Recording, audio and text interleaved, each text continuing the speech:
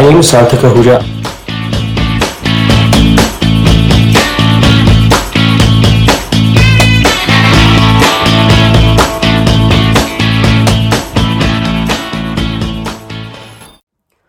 So about 3 or 4 decades ago in the US Wild West, a bunch of people happened to purchase physical shares of companies, and to save them from moisture and rodents, put them in tin coffee cans.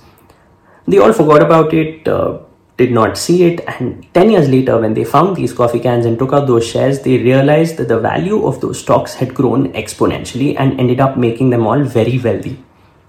In 1984 or 86, this gentleman in the US called Mr. Robert Kirby then coined the term coffee can investing, which is basically an investment strategy by which you buy shares and then you forget about them.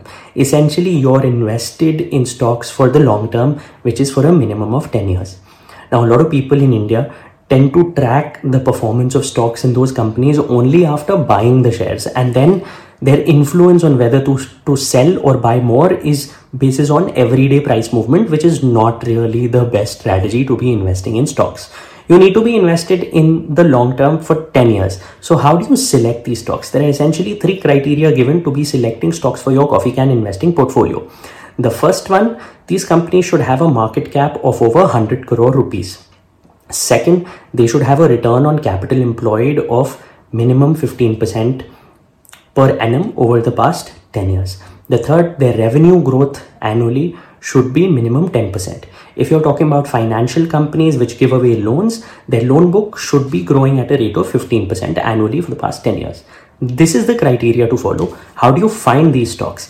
Go to screener.in, SCREENER.in. This is a website which actually shows you portfolio of different companies by already putting the filters of different investment strategies. So if you go to screener.in, click on portfolios, you will find the option right at the top of coffee can portfolio investing basis Saurabh Mukherjee.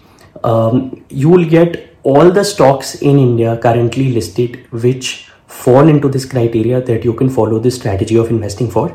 If you want to know more about this, order and read this book called Coffee Can Investing by Saurabh Mukherjee.